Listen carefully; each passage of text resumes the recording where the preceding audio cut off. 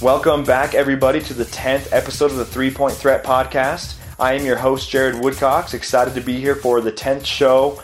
Can't believe we're already this far in, but I know that we're going to have a lot of good content ahead. This is just the beginning, so hope you'll stay tuned. Also, before we begin, wanted to remind everybody, make sure that you subscribe to the 3-Point Threat Podcast on iTunes. You can now find us on there.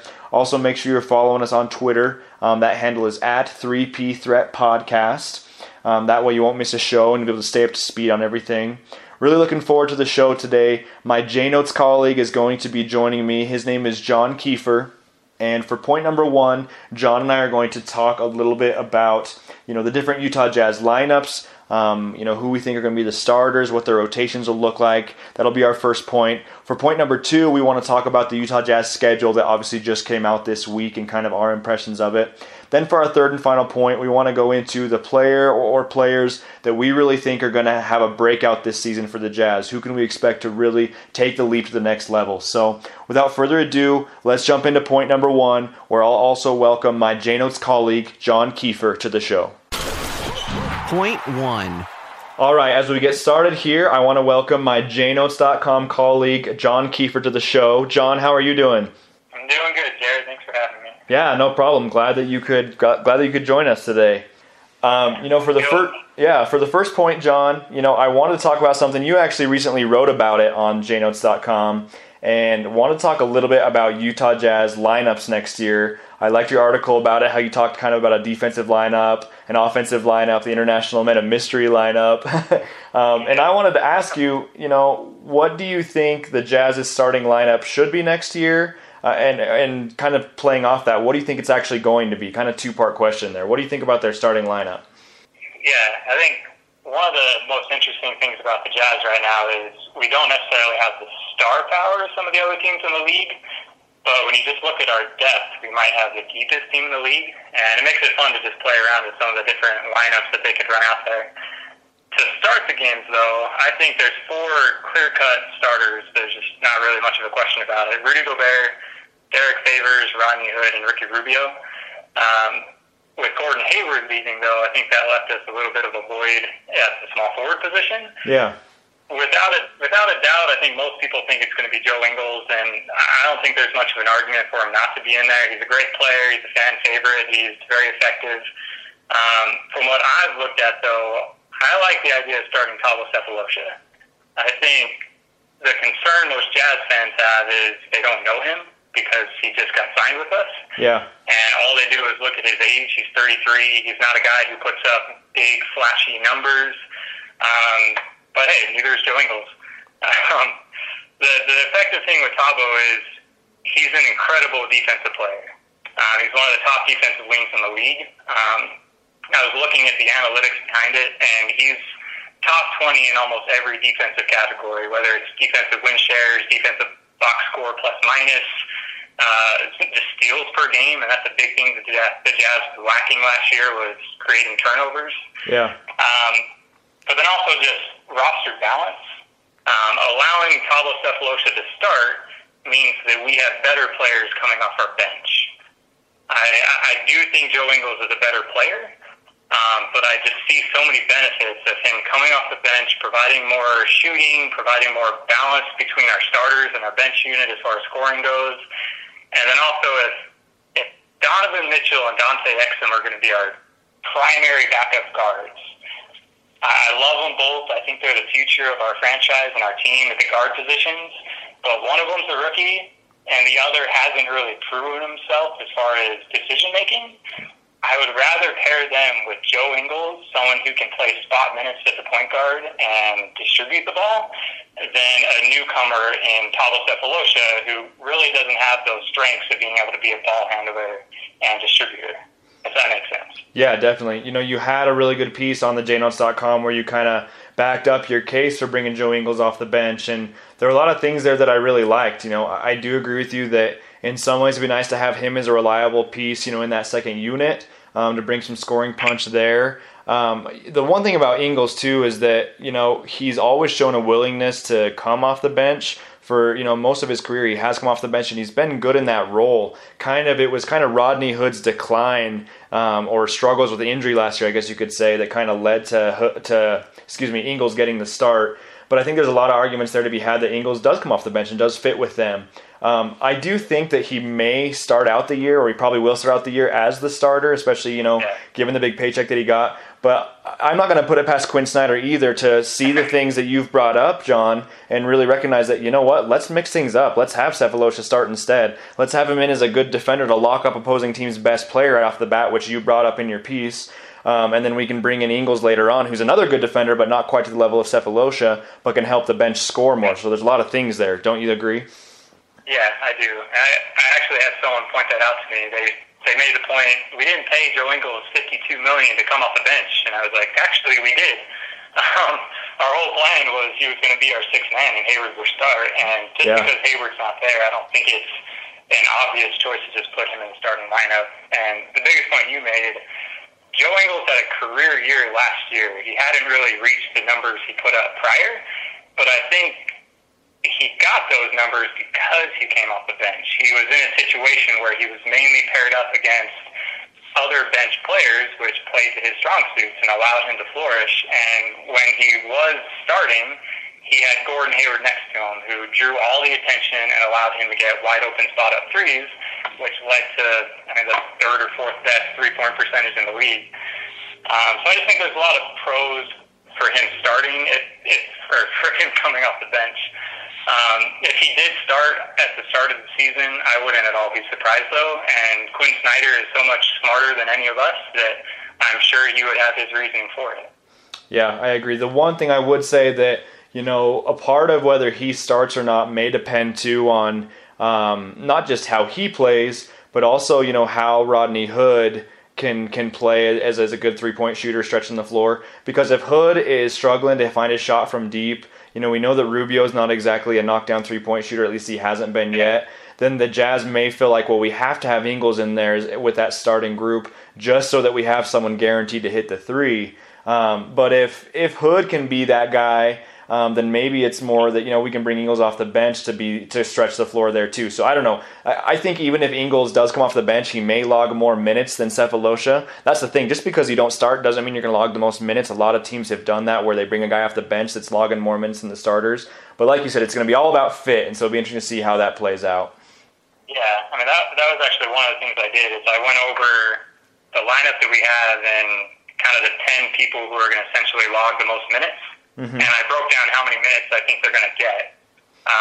I do have Joe Ingles coming off the bench, but I have him playing about 26 minutes a game and Sefolosha playing 20. So I do think Sefolosha starts, but it's not that I think he should get more minutes. I think Ingles definitely is going to have more minutes by the end of the year. And I think Ingles is going to finish games. I don't think Sefolosha is our finisher. I think it's definitely Ingles. Because, it's good for Sefolosha to be able to lock guys up defensively, but at the end of the game, you'll need someone. Ingles can still be great on defense, but he can also be more reliable deep threat. So, yeah, I agree with you there. You kind of mentioned breaking up the minutes and kind of the 10 guys that would get the most minutes. With that, walk me through kind of what do you think is going to be the Jazz's, roughly their 10-man lineup. Maybe they'll play 11 per night, but what do you think is going to be kind of the guys that do play every night and the guys that, maybe they're kind of hit and miss? What do you think their kind of rough 10-man lineup looks like? Yeah, I think this was harder than it should have been just because we have such a deep team. Most teams, you get to player number 9 and 10 and they're playing barely any minutes, but we have cases for our 11 and 12 guy to get significant playing time. But the main starters, obviously, Gobert, Derek Favors, Rodney Hood, Ricky Rubio. I think each of those are going to get about 30 minutes a night. I put Gobert at about 35 minutes a night, leading the way. And then the main backup, so Sefolosha at the 3, and Ingles backing him up. But as far as big minutes, I think Rudy Gobert is our primary big with Derek Favors. And then the main backup bigs are going to be Jonas Jerebko and Joe Johnson. I don't think Joe Johnson is going to play a lot of minutes at the small forward position this year. Mm-hmm. I think we saw it in the playoffs that he's to the point with the way the league has gone where he's better suited to play kind of a stretch forward, power forward position. Yeah. So I think he logs more minutes as a power forward. The main wings, Joe Ingles, Rodney Hood, Thabo Sefolosha, and then Donovan Mitchell. I think Mitchell is going to play about 20 minutes a night, even as a rookie. I think he proved enough to me in summer league that he's going to demand minutes with his play, and especially with his ability to lock down people defensively, and what he showed me as just a basic spot-up three-point shooter. I like his ability to create in the future off the dribble and to get his own shot. But as a rookie, I think he can contribute more just as a spot-up shooter. And then as our guards, just Ricky Rubio is probably going to get about 30 minutes a night, and I think Dante Exum is our main backup with about 20 minutes a night. The hardest omissions and the hardest people for me were I really like Alec Burks. I think he's a great player, and you actually just wrote a piece about Alec Burks and the best case, worst case scenario. Yeah. And I read that, and I was watching some of the highlights that you had in that piece. I forgot how fun he is to watch. I love Alec Burks. Like, he's just so enjoyable to watch, just some of the crazy shots and finishes he has. But we saw last year when he got minutes, he wasn't making the shots like he used to. He was still able to get to the basket, but he wasn't finishing like he used to. And, I mean, maybe it was because he wasn't getting the playing time, or maybe because he wasn't fully healthy. If he is fully healthy, though, it's going to be interesting to me to see how he factors into the rotation and who he takes minutes away from. I think he could push Rodney Hood. I think he could push Ricky Rubio. I think he could push Donovan Mitchell for playing time.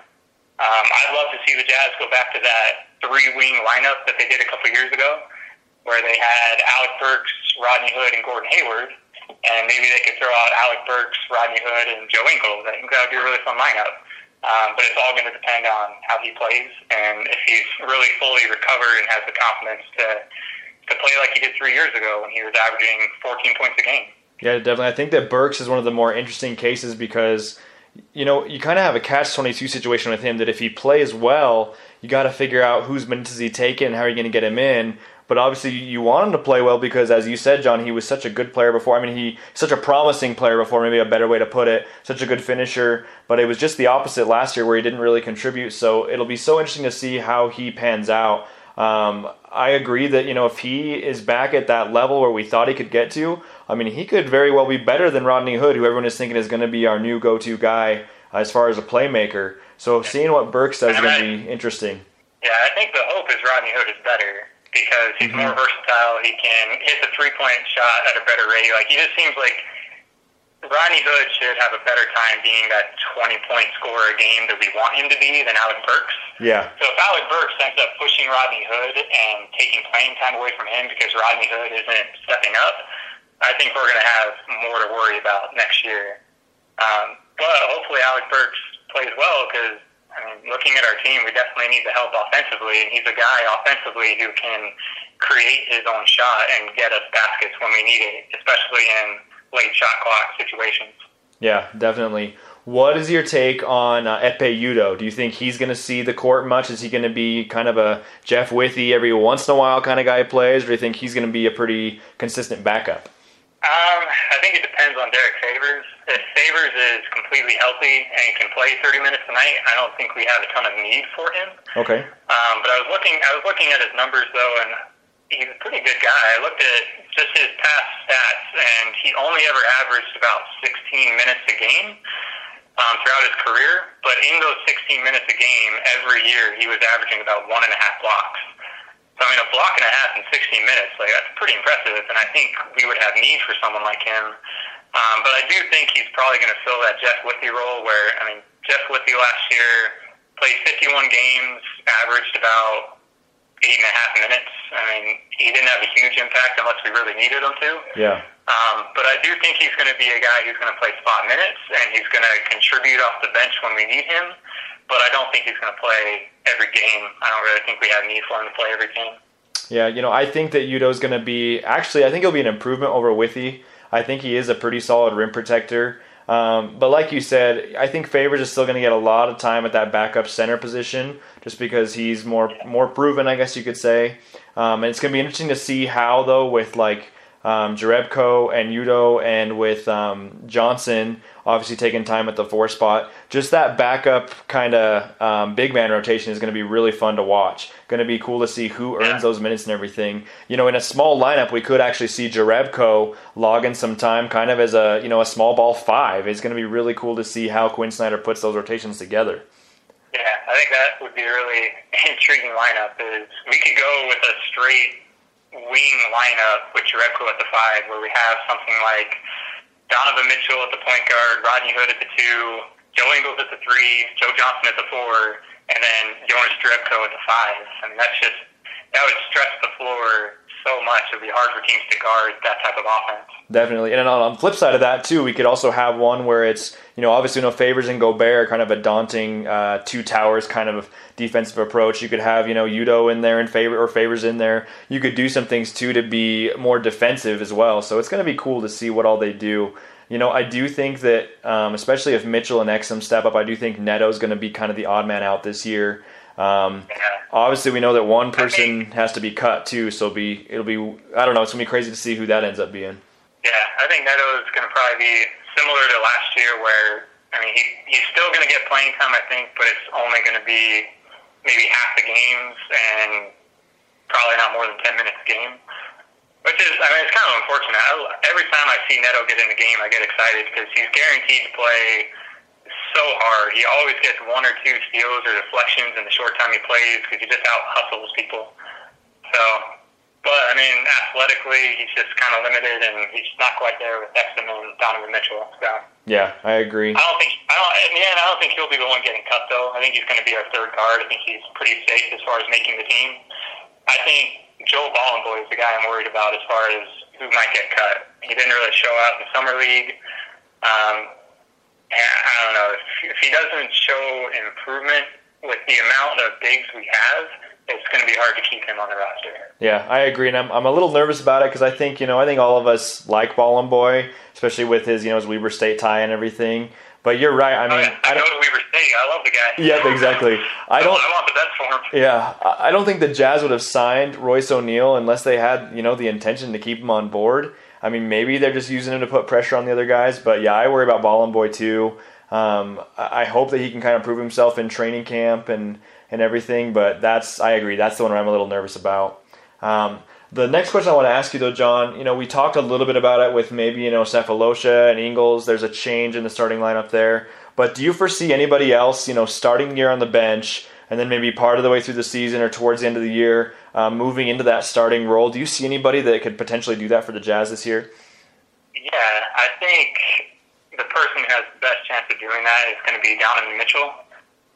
Really like Donovan Mitchell. I think we all do. We all have high hopes for him, especially with the departure of Gordon Hayward. He's kind of a guy who came in, and we view him as that next franchise cornerstone, someone who can be a star defensively, but also looks like he's capable of putting up 20 points a game. I think it will depend on how he plays early on. If he shows that he can be an elite defensive player, he can get a couple steals a game and lock down anywhere from the point guard to the small forward position, but offensively can also hit the 3. Maybe I'd like to see about 37, 38%, but then also create his own shot off the dribble. It's going to be hard to keep him out of the starting lineup. And I like seeing him come in as our shooting guard, so keep Ricky Rubio as our point guard, have him slide into the 2, and then Rodney Hood, 6'8", he can easily slide over to that other wing position and be our small forward. And I like that lineup defensively and offensively. I think it would be very hard for teams to handle. Yeah, I agree. So Donovan Mitchell was kind of my pick for this too, that I think that if he shows improvement, we're going to want to keep him developing, and if he can really be a force, there's no reason why he couldn't move into that starting lineup. I actually had Ryan Aston from the JNotes.com on a few episodes back, and that was kind of his bold prediction for the year, one of his bold predictions, that Donovan Mitchell would end up in the starting lineup by the end of the year. So it'd be fun to see that. The other ones I think about that are kind of maybes, Donovan Mitchell's the one that really stands out to me, but kind of the guys that can move into the starting lineup. We kind of talked about Alec Burks, that if he totally gets back to health and Hood struggles, obviously wouldn't be ideal, but maybe something happens there. Maybe Quinn Snyder decides that, Favors and Gobert aren't as effective together in the starting lineup as I'd like. I'm going to bring Favors off the bench. Maybe Exum has a breakout year and he can move into that 2 spot, kind of like we predicted for Mitchell. So, in short, I think that this is kind of what's so intriguing about next season. We've already touched on it, but this team is just it's so deep and it's so versatile. And there's so many guys that have a chance to step up. Really, the starting lineup and the bench lineup is all going to depend on who steps up and who makes major strides next year. There's so many guys that really have an opportunity to do that, so I can't wait to see who proves themselves. Yeah, it's going to be a fun season. Yeah. I think our depth is the main thing. Just so many teams, when they go from their starters to the bench, the biggest worry is, how do I prevent the drop-off? Like, if I have a 10-point lead early on in the game and then I go to my bench, are they going to break even, or are they going to allow the team to creep back into it? And because of our depth, I think we have a great chance of always breaking even when we go to our bench. And it's not just breaking even, having a good advantage over the other team to where we can even increase leads. So I think I'm more overly confident in this team than most, and I think our depth is the main reason why. Yeah, I agree. And, they changed the timeout rule, so there's going to be less timeouts at the end of games. And I know that Dennis Lindsey kind of talked briefly that, he's going to capitalize on that with this suffocating defensive lineup that whether the starters or the bench is in there, we're going to be grinding these guys down on defense. We're going to be pushing them at that high altitude in Salt Lake City. And it's going to be, it really is going to be tough for other teams to have their way on us in a lot of ways. So that's going to be cool. I guess kind of wrapping up this point, John, just kind of tell me which lineups are you most intrigued to see next season? There's a couple, and I did write a piece just a couple weeks ago about this, but I think the biggest worry that people have is going to be our offense. Yeah. Just how are we going to score points? But what was interesting to me is when I was looking over our lineup, there's not really any one person I can point to and say, he's a liability on defense. We have such a good defense that we can put our best offensive lineups on the floor and still just play suffocating defense. The only person I can think of is maybe Jonas Jerebko. I'm not sure how good he is on defense. Outside of that, everyone who's going to play quality minutes is going to play terrific defense. So if we can put our best offensive lineups on the floor, I think it would give us a really good advantage. The ones that I'm excited about seeing are kind of not necessarily a small ball lineup, but a smaller lineup that can spread the floor. So Ricky Rubio at the point guard, Rodney Hood at the 2, Joe Ingles at the 3, Joe Johnson at the 4, and then Rudy Gobert at the 5. I think that would be a tough lineup for people to play against and plan against, because Gobert is one of the best screen setters in the NBA, and Rubio is one of the best point guards of running the pick and roll. So with those two just doing that action, and Rodney Hood, Joe Ingles, and Joe Johnson spreading the floor, people can't help on that. So I think it'll put teams in a bind where either they're having to help, and we have capable shooters. Rubio is a great passer; he'll find them, and they can knock down the 3, or they have to stay safe with those shooters. And Rudy Gobert is dominant when he rolls to the rim. He draws so much attention, and he can either finish above the rim, or it's going to create a lane for Rubio to get an easy bucket. Other lineups I think would be good. Instead of Rubio, we could slide in Donovan Mitchell, which would be nice because he's a little more athletic. Looks like he could probably finish at the rim better, but is also looks to be a better three-point shooter. And then Johnson and Jerebko at the 4, I think he could switch that back and forth. But those offensive lineups are going to be really effective. I mentioned a little bit earlier, but I like the idea of going back to the 3-wing lineup that we experimented with a couple years ago, where you could just throw Alec Burks. This would be a good way for him to get playing time, but Alec Burks, Rodney Hood, Joe Ingles, and then have Favors and Gobert, where you just overwhelm teams with your size and length. But Alec Burks, Rodney Hood, and Ingles can all handle the ball, so you don't have to have a true point guard. All of them can handle the ball and distribute. And because of the offense we run, you don't really need a point guard because we just swing the ball around so much. There's some fun ones too. Like I talked about it on my piece, just the international lineup. I think that would just be fun. I don't know how effective it would be, but I think it would be kind of cool to play guys who are all international. So Ricky Rubio, Dante Exum at the 2, Joe Ingles or Cephalosha at the 3, Jonas Jerebko at the 4, and Rudy Gobert or Udo could play the center. I think that would be kind of an interesting, fun lineup to watch. And just listing them off, it actually sounds like they'd be fairly effective on the court. So. Yeah, I agree with you. I would say A lot of those I'm in agreement with. The one that I'm really excited to see, not even a complete lineup, but I'm excited to see any lineup that has Exum and Mitchell together. I thought they were really fun to watch in the Utah Jazz Summer League, and I don't know how many minutes exactly they'll log with one another, but if they can really build a chemistry, I could see them being one of the more exciting bench duos in the Western Conference. So I'm excited to see those two together. Also, any lineup that has Rubio running the point with Favors and Gobert and pick and roll, I think those are going to be fantastic as well. So a lot of fun things that we're going to be able to see next year with the lineups, and I can't wait to see how Quinn Snyder makes it all shake out. He actually has a pretty tough job, if you ask me, because he just has so much to balance and measure with all these good players, but it's going to be awesome to see how he decides to separate those minutes. Yeah, I think if anybody can do it, it's him, though. I've been super impressed by Quinn.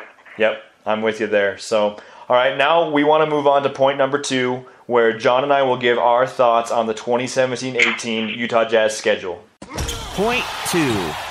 All right, so as I'm sure most of you guys know, the NBA teams all release their schedules late on Monday. And so for point number 2, John and I wanted to talk a little bit about our impressions of the Utah Jazz 2017-18 schedule. So, John, first of all, want to ask you, what were your initial reactions to the Jazz schedule? What stood out to you? What were your first thoughts, I guess? My first thought was there's no real easy stretches for us. It seems like, for the most part, we never have that stretch of the season where you can point to and say, okay, that's when we're going to make a run. The other thing along with that, and the reason for that, is the West is going to be really, really good. Yeah. You kind of get an idea of why Gordon Hayward thought he could go to greener pastures in the East, just because if you're in the West, we're so deep. There's 12 teams in the West who are going to be competing for playoff spots. Yeah, and there's really only 4 that I can point to that don't seem like they're going to make a push to the playoffs. Yeah, and not just the West, but so just real fast, not just the West, but also the whole Northwest Division, I feel like. Yeah, I mean, really, every team in the Northwest Division has a chance to get the playoffs. Obviously, I think the clear top team is probably going to be OKC, but every other one of those teams is going to be competing for the playoffs, and it's not likely that all of them make it. I think Portland is probably the odd man out when I look at it. But I was just looking at the schedule, and it was just week after week of Western Conference teams that are really good and competitive. So there's going to be no night off for the Jazz. I mean, every game they're going to have to bring it, and I think the nice thing about this team is because of their great coaching and Quinn and their competitiveness and the defensive culture, I think they can handle it better than another team, but it is going to be really difficult. Yeah, I agree. The one thing I did like about it, the first thing that I kind of noticed was, I don't know if you remember last year's schedule, but last year's schedule was crazy. I think that we started out the year with 8 of our first 11 on the road. So I was glad to see that at least the start of our schedule was a little bit easier in that regard. We kind of ease into things. But even so, I mean, we start out with, Denver and Minnesota and Oklahoma City right off the bat. So the teams are still tough, but it's nice to have a little bit more of a balance. And I think the Clippers are right after that, so it doesn't. It's so hard. Yeah, it doesn't. But I did see. I think it's the first 10 of our first 14 games are going to be at home, so that'll be nice that we can see them early and often. And I guess that is the stretch. The start of the season is probably our easiest stretch where we can maybe build some momentum. And if we get going early on, hopefully we can carry that into December, which I know you talked about this in your piece. December just looks like it's going to be a rough month. Yeah, I agree. I mean, it's just crazy how, we have a 6-game road trip in December. We play all these good teams. We play the Warriors. We have the Spurs. We have the Cavs in that month. And the Celtics as well. That whole month is going to be crazy. And it just kind of goes back to your point that hopefully we can start off good and then we can really build up for December. Can you believe that every time we play the Spurs next year, it's on the second night of a back-to-back? That just blew me away. I know. I don't know if you listened to David Locke, but he wrote about this, and he talks about when you have a rest advantage versus a rest disadvantage. And essentially, that's the case where you're playing a back-to-back against a team who's had days of rest, or you've had 1 night of rest and they've had 3 nights of rest. Yeah. More than any other team, we never have the advantage. There was only a couple games throughout the whole season where most of them we just break even, but for the majority of the time we're at a disadvantage. So that's going to be difficult. This might be fun. I wrote down the teams we're playing from the 4th through New Year's. Okay. Who in this list do you think we are favored to win? So we play Washington at home, Okay. at OKC, Houston at home, at Milwaukee, at Chicago, at Boston, at Cleveland, at Houston, at OKC, home against San Antonio, home against OKC, at Denver, at Golden State, home against Cleveland. Wow. Yeah, the only ones I would say is, we played really well last year against both Washington and Milwaukee, so I could see us having success against them again. Chicago is going to be bad this year, so I think obviously that one. And then maybe by that point we'll know who's better between us and Denver.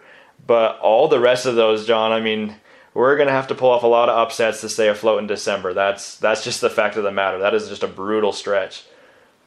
Yeah, it's going to be tough. I think, like you said, I think Washington, Milwaukee, and Denver, I mean, they're kind of a wash, just depending on the situation. Either team could win on either night. Yep. Chicago's the only clear-cut, we should beat that team. But everyone else just, that's the murderer's row right there. Let's see. If we can come out New Year's and be above 500, I think we'll be in a great situation to make the playoffs. Yep, I definitely agree. And that's going to be hard. On the flip side of that, if we are, 2, maybe 3 games under 500 at the end of December, I don't think Jazz fans should give up, because I think that we can definitely bounce back from that too. So kind of 2 different ways to look at that. That December is going to be tough, but for better or for worse, it's not going to be the total defining moment of the season.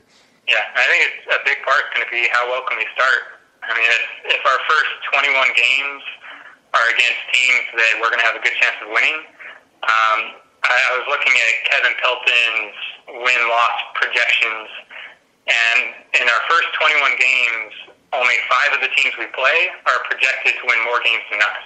Wow. So the hope is that we can start the season off very strong and head into that stretch with a good amount of confidence and with enough wins that if we struggle a bit during that stretch, we still come out on the other side looking pretty good. Yeah, I agree. I was kind of thinking about, you mentioned that, and I feel like last year, obviously there's a few slip-ups here and there's always going to be, but I feel like last year we did a really good job of beating the teams that you would expect us to beat. So, like the Timberwolves, the Suns, like kind of those lower teams that you're like, okay, the Jazz should beat this team. I feel like we did a pretty good job of that. Whereas 2 years ago, one of our problems was I feel like we would show up for these big games and play really well, but then we'd go off and lose to the most random of teams. We'd lose to the Nets all of a sudden, or lose to some team that you'd expect us to beat. So hopefully we can keep that more from last year, where we were beating those teams that people would expect us to beat. Then if we drop a few to these teams that are probably going to be better than us, we'll still be okay. But if we start losing these close games and blowing these late game situations and things like that, it's really going to come back to haunt us in December and towards the end of the year, I think. Yeah, I mean, we have to beat the teams that we should beat. With this schedule and how good the West is, you can't lose games that you should be favored to win. Mm-hmm. I kind of like the way that you did it in your recent piece, though, where you broke up every team in the league, and if we face them 4 times, realistically, how often should we beat them? Is it 75%? Is it 50%? And then the hope is if it's 50%, maybe somehow you pull off an extra win and you end up being 3-1 against that team. But yeah, the nice thing with the Jazz, let's call it the Gobert factor, is I think with how competitive he is night in and night out, I think it's infectious to the rest of the team. I think he sets the tone, and if he plays hard like this every single game, even against the teams that are considered lesser than us, I think the rest of the team takes note and follows suit, and hopefully we never drop those games that we really should win. Yeah, I agree. Since we're on the subject already, John, what other concerns do you have when you look at the schedule? Is there anything else besides what we've already touched on that you feel like is kind of a negative or something you're worried about? Yeah, I mean, there's a couple outside of the stretch in December. I think one thing to look at is, so the way they set up the schedule is you play every team in the East 2 times, every team in the Western Conference 4 times, except 5 teams in the West you only play 3 times. So you kind of get a benefit if those 5 teams in the West that you play 3 times are better teams. Like let's say you play Golden State only 3 times, or Houston only 3 times, or San Antonio. The thing that's kind of rough is 4 of the teams, or 3 of the teams that we only play 3 times are Dallas, the Lakers, and Sacramento. Yeah. Teams that we absolutely should beat. So, I mean, it would have been nice if those matchups could have been teams that were better than us and clearly better than us. just to give us some extra wins. The other thing is just the amount of back-to-backs. I mean, the whole point of starting the season earlier was to limit back-to-backs and to eliminate 4 games in 5 nights. But we're still playing this year the same amount of back-to-backs as we did last year. We have 16 back-to-backs, which is, I think, tied for most in the NBA. I mean, really, it's just a tough schedule overall. We didn't really get any breaks from the schedulers, but again, if any team is up for handling this type of schedule, I think the Jazz are a team that can do it.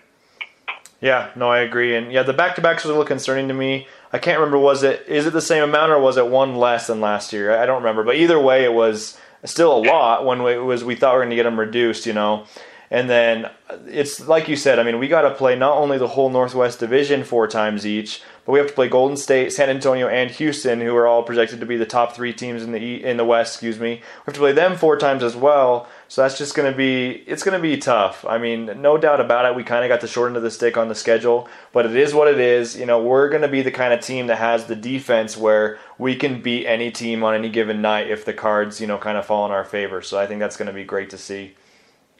Yeah, and definitely with the defense. Like I was looking at it for last year, and last year we allowed 96.8 points a game to our opponents, which was the number 1 ranking defense as far as points allowed per game.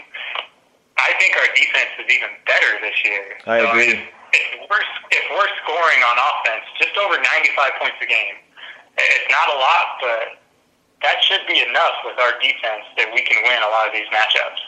I mean, I know for the casual fan, it's probably not going to be pretty, but I think it'll get the job done for the Jazz. Yeah, I agree. With that being said, tell me, what are the matchups? What are the individual games, John, that you're most looking forward to next year? I think the ones I'm most excited about are the teams that we're going to be competing for in the playoffs. Yeah. Like when you look at that 6, 7, 8, 9, 10, like those teams that are projected to be in that range, I think it's going to be fun to see how we handle them to really get an idea of where we stack up against them. You mentioned it, opening night, we play the Denver Nuggets. I think that's going to be a great test right away to see if we're at their level, better than them, or maybe they've taken a step where they seem like they might be above us. I think that'll be a fun game. The Clippers in the first week, it's always fun to play the Clippers, and to beat the Clippers, love when we beat the Clippers. Yeah, especially since we just played them in the playoffs, too. Yeah, that's the biggest thing is we start off the season the first week and we play at the Clippers. I think it'll be fun to just have that rematch because in the playoffs we beat them, I think, every game on their floor, or 3 out of the 4 times or something like that. Yeah, 3 out of the 4. We have a history of beating them on their floor, and I think it'll be interesting to see how they come out to respond to that and what their fans do. The Pelicans on the 1st of December, I think that's the first time we play them, but the Pelicans are going to be fun because of the Gobert matchup. I love watching Gobert when he's matched up against other big-name bigs because he always just seems to save his best for those games. I agree, yeah. So primarily, like, against Anthony Davis, and I just remember last year against DeMarcus Cousins, just Cousins getting so frustrated because Gobert's length is just impossible to get around, and he would try and bully him, which he can normally do, and he did move Gobert, but Gobert's arms are so long that he would still block him anyway. It was fantastic. So I think that'll be fun to watch as well. Yeah, for sure. Also, I feel like Favors typically matches up pretty well. At least when he was healthy 2 years ago, he matched up really well against Anthony Davis. So, if we get both our bigs healthy and both of their bigs healthy, that's going to be a fun game. Yeah. That's going to be a battle. That's one I hadn't thought of, actually. Yeah, we don't see that very often in today's NBA where 2 teams go head-to-head when they both play a bigger lineup with Favors, Gobert, and Cousins and Davis. Yeah. So that'll definitely be a fun one. Definitely. One in November I think should be fun. It has nothing to do with the Western Conference, but we play Philadelphia November 7th. I think the Sixers are just going to be a fun team to watch. If they're healthy, they're just going to be so enjoyable to follow that storyline and see how they can go. Yeah, I agree. For me, the ones I'm most looking forward to, first and foremost, I'm actually looking forward to pretty much all the divisional games. I think a lot of our teams in the division are going to be fun to watch. I'm excited to see how much better Minnesota is. I'm excited to see how much better OKC is with Paul George and Russell Westbrook. Denver, obviously. Portland didn't really improve this offseason, but they will have Nurkic for the full year. So just all those teams to me are good, and it's going to be fun to see how we match up against all of them.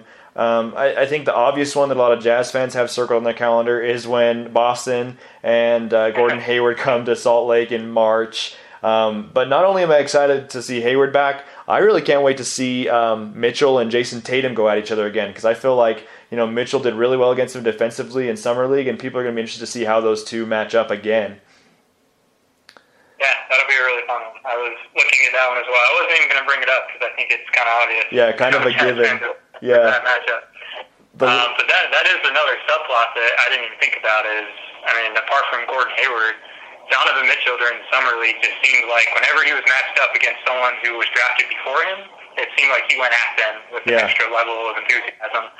So that'll be really fun to see. I think that'll be cool. Yep, he kind of has that same chip on the shoulder mentality as Rudy Gobert has, so those two should make for a fun pair. And then the other ones I'm looking forward to, obviously Cleveland in Salt Lake City, just to see if we can keep the streak alive. We've beat LeBron in Cleveland, in Salt Lake so many times in a row. Hopefully we can make it 7. It'll be interesting to see how Cleveland looks at that point. That's very true. Their team will be looking different. Yeah, that's going to be so interesting to see. Then, of course, the Warriors. I don't think we're going to be as much of a threat to the Warriors as we hoped we would be last year. But for a long time, we've kind of been heralded as kind of a dark horse team that could give them problems.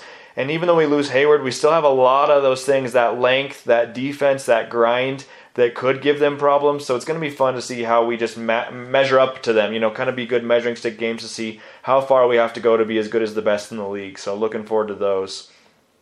Yeah, I do think more than any other team, we can make the Warriors work. They're such a good offensive team, but we have the matchups available to throw everything at them that other teams maybe can't at every position. Like even Kevin Durant, as great as Kevin Durant is, you're never going to stop him, but with players like Thabo Sefolosha, who's one of the best wings as far as like points saved, we have some great options to throw at all of their extremely talented offensive players.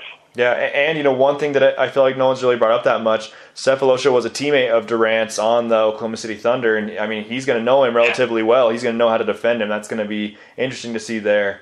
So wrapping up this section, after everything we've kind of talked about with the Jazz's schedule, what is your projection for the Jazz's win-loss record next year?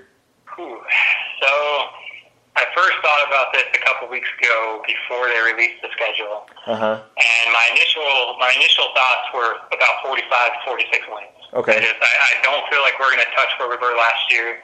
The loss of Hayward is just kind of hard to make that up. But I kept settling around 45, 46. Since the release of the schedule, I'm looking at how difficult it's going to be. I do think it might be hard to get to that. I kind of dropped this down about 2 to 3 games. So I think they'll be about 42 and 40. If they're better than that, I wouldn't be surprised, but I envision us as just slightly above 500 for the season. Yeah. I've been kind of thinking 44 and 38. When I dove in and looked at the schedule, that was kind of where I landed too. But the more I think about it and the more I talk about it, just looking how deep the Western Conference is, and especially some of the back-to-backs we have, I'm right with you. I'm thinking 41, 42, maybe where we land. I still think that's enough to be, maybe 7th in the Western Conference. If we get up to 44, with how much we're going to be beating each other up in the Western Conference, I think we could still get to about the 6th seed. But really anywhere between that 41 to 46 wins, that's where I think we're going to land. So going to be really intriguing and interesting to see how that pans out, I guess. Yeah, I think the biggest thing to remember with the Jazz, and if they end up getting to 46, 47, 48 wins, it's likely going to be because of their defense and how hard they play night in and night out. We look at the Memphis Grizzlies. They haven't had extremely talented offensive teams in the past, but because they worked harder than teams every single game, they're able to win games that they maybe shouldn't have won. And I think that's where the Jazz are going to be. If they can bring it every night and play suffocating defense where teams just dread facing us, I do think we have the potential to do even better than that. Based on the record, based on the schedule and just looking at the matchups, though, I think it's more likely we're about a 500 to slightly above team. Yep, I agree. All right, so with that, I think we've really covered well the Jazz's schedule for next season. Let's move on now to point number 3. Point 3. All right, now for our third and final point. John and I want to talk a little bit about which player we think is going to have the most surprising breakout in 2017-18. So, John, hit me with it. Who do you think of the Jazz roster? Who are we going to see have the biggest leap or the biggest breakout this season? So the player who takes the biggest leap, I think it'll be Dante Exum. He showed me more in the summer league that made me optimistic. I know we heard reports that at the end of the season he had his exit interview and they really challenged him to show improvement and get better and come into next season being a changed player and a better player. We picked him number 5 overall. We drafted him high with hopes that he would become our starting point guard and the leader of this team. The biggest thing, though, and what's hard for Jazz fans to remember is he's never really had a full off-season to try and improve. He's dealt with injuries, international play. And when he was a rookie, he got a lot of playing time, and then he went into the off-season, went straight to playing for the Australian team, and then he tore his ACL. So he didn't have that time to really work on his game and get where we wanted him to be. And then he came back last year, and most ACL tears take 12 months just to get back playing, but 16 to 18 months to be fully recovered and back where you are. He showed that post All-Star break. He started showing improvement, and especially in the playoffs against the Warriors, I was really impressed with the way he played. And then just heading into the short, he only had a month and a half from the end of the season to when we saw him in the summer league, and he already looked like he had put in work to get better. And now for the rest of the offseason, I think he's going to come back and be a much more effective player. Another reasoning for that is this is his contract year. He's at the end of his rookie deal, and it's going to be a big test for him to see if we re-sign him for a good amount of money to be the future starting point guard of this team, or if he's going to get a smaller contract, whether here or somewhere else. So I expect Dante Exum to take a jump. He's probably only going to get about 20 minutes, and in those 20 minutes, what I want to see is if he can have averages of about 10 points, 3 rebounds, 3 assists, and maybe steal a game. What I really want to see from him, though, is outside of just the numbers, are going to be his decision-making and his shot-making ability. The thing that has frustrated me with Dante Exum is really 2 things. One, he just cannot hit pull-up jump shot off the dribble. He just can't do it. And in today's NBA, as a point guard, you need to be able to do that. You need that in your arsenal. People can't always know you're only going to shoot a spot at 3 or you're going to go all the way. You need to have the threat of being able to pull up. And he showed that in Summer League. He actually a couple times pulled up off the dribble, going around the screen, and knocked down some shots. The other thing is just too often I see him get into the lane, jump up, not knowing what he's doing. He thinks there's a pass. He gets to the basket, but then he doesn't try and score, so he'll jump up the pass, not knowing who he's going to pass to, and then it's a turnover. He needs to improve his decision-making. He needs to know where he's going with the ball at all times and whether he's going to finish at the basket or have a pass in mind before he leaves his feet. If he could develop that Steve Nash kind of keep your dribble alive, and if the layup's not there, just dribble around and see what you can find. But I think he's capable of it. I haven't lost faith in Dante Exum that he can be the player that we hoped he would be when he was drafted number 5 overall. Yeah, I agree. I think you bring up a lot of good points there that we all know how much he does have to improve, but Summer League was a great bright point for him, and we've heard good things, so I'm excited to see him as well. My player that I've kind of predicted will have a breakout for the Jazz, I actually went with Ricky Rubio. There's a lot of guys you consider, but I think a lot like George Hill kind of had a career year with the Jazz. I think that Rubio's going to come in and fit really well in the system. I think the Jazz are going to help him be successful. I think with 2 very, very good bigs at the pick and roll, and Derek Favors and Rudy Gobert, I think that they're going to play really well, and they're going to make Rubio look good as well. I think he's going to fit culturally. There's a lot of things in place that I think will help Rubio to really step up and be that kind of guy. The others that I think are worth mentioning, you touched on Exum. I think Rodney Hood, it's not a matter of will he or won't he. It's a matter that he has to. If the Jazz are going to be good, we got to have Rodney Hood step up. I do think Gobert is going to get better, and I think that Mitchell, let's let him get a year under his belt before we're saying he's making a big leap or a big breakthrough. Let's let him get through his rookie season, but I think we could see him make big strides throughout the year as well. I like the point on Rubio. I think the thing that people forget about him, looking at his teams in Minnesota, he's never been on a team that was capable of making the playoffs. I mean, maybe last year, like, they underperformed and could have done it. Yeah. But he's never really been on good teams, and it's hard to evaluate a player when he's not playing on good teams. He also struggled a lot with injuries early on in his career, so maybe that stunted a little bit of his development. And now that he's been healthy the last couple of years, we hope that he can be better. I do think he has a lot of potential. He showed me a lot post All-Star break last year, where he actually started shooting the ball better as well. He shot the three-point percentage at a higher rate. So I do think he's a good option.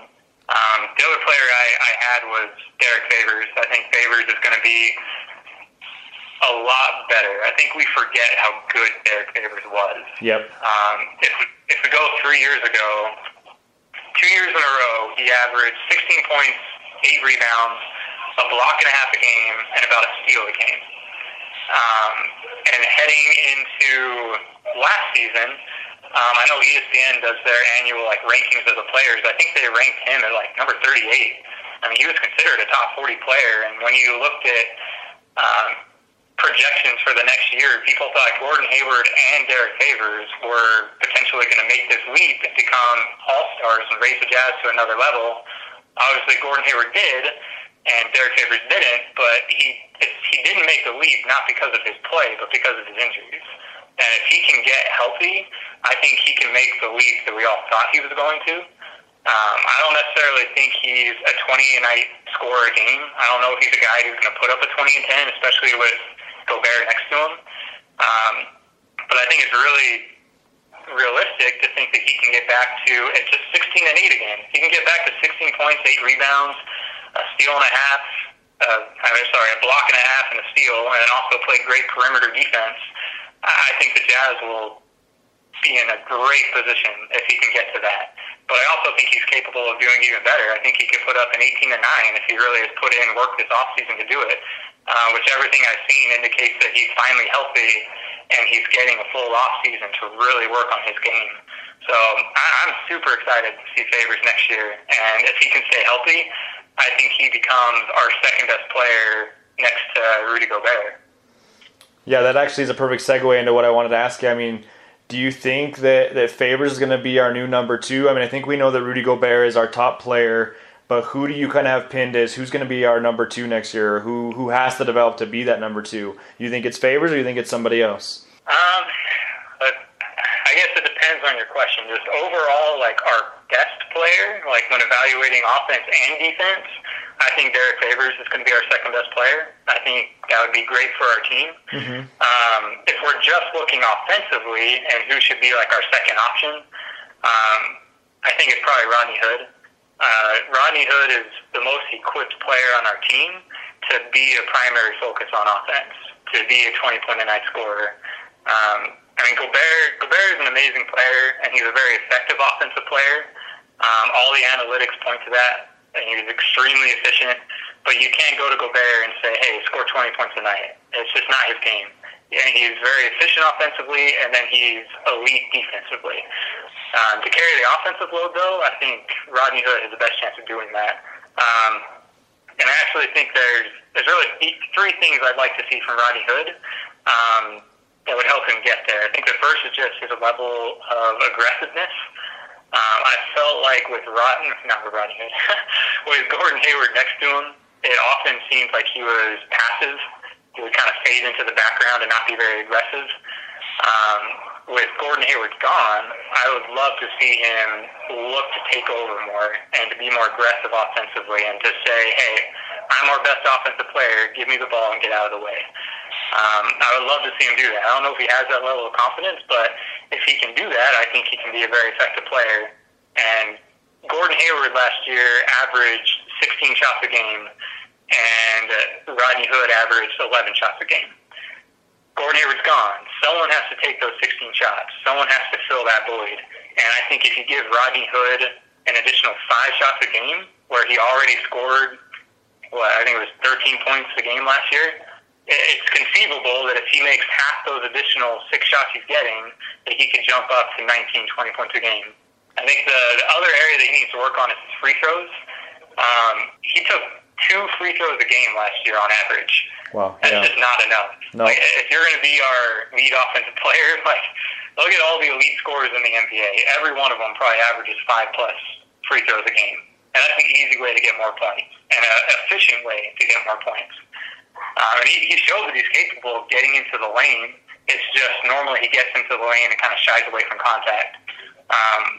We remember what happened with Gordon Hayward. Gordon Hayward was the same way. But then when he was asked to be our primary option, he rebuilt his body and got bigger and stronger so that he could be more aggressive. And I hope Rodney Hood is putting in the work this offseason to get bigger and stronger so that he can get into the lane and get more free throws, be more aggressive, and carry that offensive load. Yeah, a lot of good points there. I actually had Derek Favors and Rodney Hood down as kind of my two guys that have to step up and be that number 2 option, or I guess in a scoring case, number 1 option if Hood can get to that point. And it's just like you said, I mean, Favors was a 16-8 guy for 2 straight years. Back in 15-16, Rodney Hood was putting up, 14.5 points per game. I think if either of them can just improve on that a little bit, it's going to be huge for the Jazz. The other one, my guy that I predicted to have a breakout with Rubio, I don't think he's going to go on to be, our leading scorer or anything like that, but I do think that if things come together for him and he reaches his ceiling, I could see him being a 14 to 15 point, 10 assist guy per game. And I realize the Jazz play at a slower pace, and so maybe getting that volume of assists may be tough, but I really think he can do it. And I hope that Rubio can go on to really establish himself as the point guard for the Jazz. It's been such a long time since we've had a guy that we can say, yep, that's our point guard. We thought we kind of had it with George Hill, but he was so injured that we didn't. And really, since Darren Williams, we haven't had that kind of guy. So maybe Rubio won't be, our number 2 option by any means. But if he can even just solidify himself as the guy, the point guard that's going to run our offense and make everybody, better, not just this year, but beyond that, it'd be great if we can finally get our next solid point guard. So a lot of things there to look for. I think as Jazz fans, we're always looking for that next John Stockton, and really Ricky Rubio is probably the closest person we've had to him. I mean, he's a pure point guard who isn't really worried about scoring. Scoring you get from Ricky Rubio is it's just a cherry on top. Like, you don't really need it because he's just so effective in moving the ball and creating shots for others. I think that's the biggest strength. When people look at him, and the most points he's ever scored in his career on average is 11.1, and that was last season. Yep. He's not a guy who can score, but you're right. If he can get to 13, 14 points and keep his assist up to 9, 10 a game, it's going to help our offense so much. And that's our biggest worry. And the biggest worry about the Jazz is how are they going to score points? How are they going to manufacture 96 to 100 points a game so that their defense can win games? I think the biggest way we're going to do it is on turnovers. I think that's the thing that's not being looked at enough when you look at the acquisitions we got. Last year, we only averaged, as a team, 6 steals a game. That was second last in the NBA. We played solid lockdown defense, but we did not force turnovers. We forced teams into bad shots and then just got the rebounds. Yeah. Because of the people we picked up, Cephalosha, he averaged 1.6 a game last season. Ricky Rubio averaged 1.7 before his career has averaged 2+ steals a game. Hopefully we're scoring points next year because we're creating more turnovers, and Ricky Rubio is one of the best fast break running point guards in the league, and we're getting more easy transition buckets. I would also love to see us push the ball more off of defensive rebounds. Like, Gobert gets a rebound, goes to Ricky Rubio, and then he pushes the ball up, and maybe we can get some more easy buckets. My guess is Quinn Snyder has already, I don't think they just brought Ricky Rubio in to have him morph into the way we were playing last year. I think Quinn Snyder is going to change things up just a little bit to add some more options for Ricky Rubio to play to his strengths. And with that, I think our offense is going to be better than people expect. I mean, I don't think we're a top offensive team in the league, but last year I think we were the number 12 offense. I still think we can be middle of the pack, 15. And then defensively, if we're a top 3 defense, most teams who have top 5 defense in the league and are middle of the pack offensive-wise, they make the playoffs.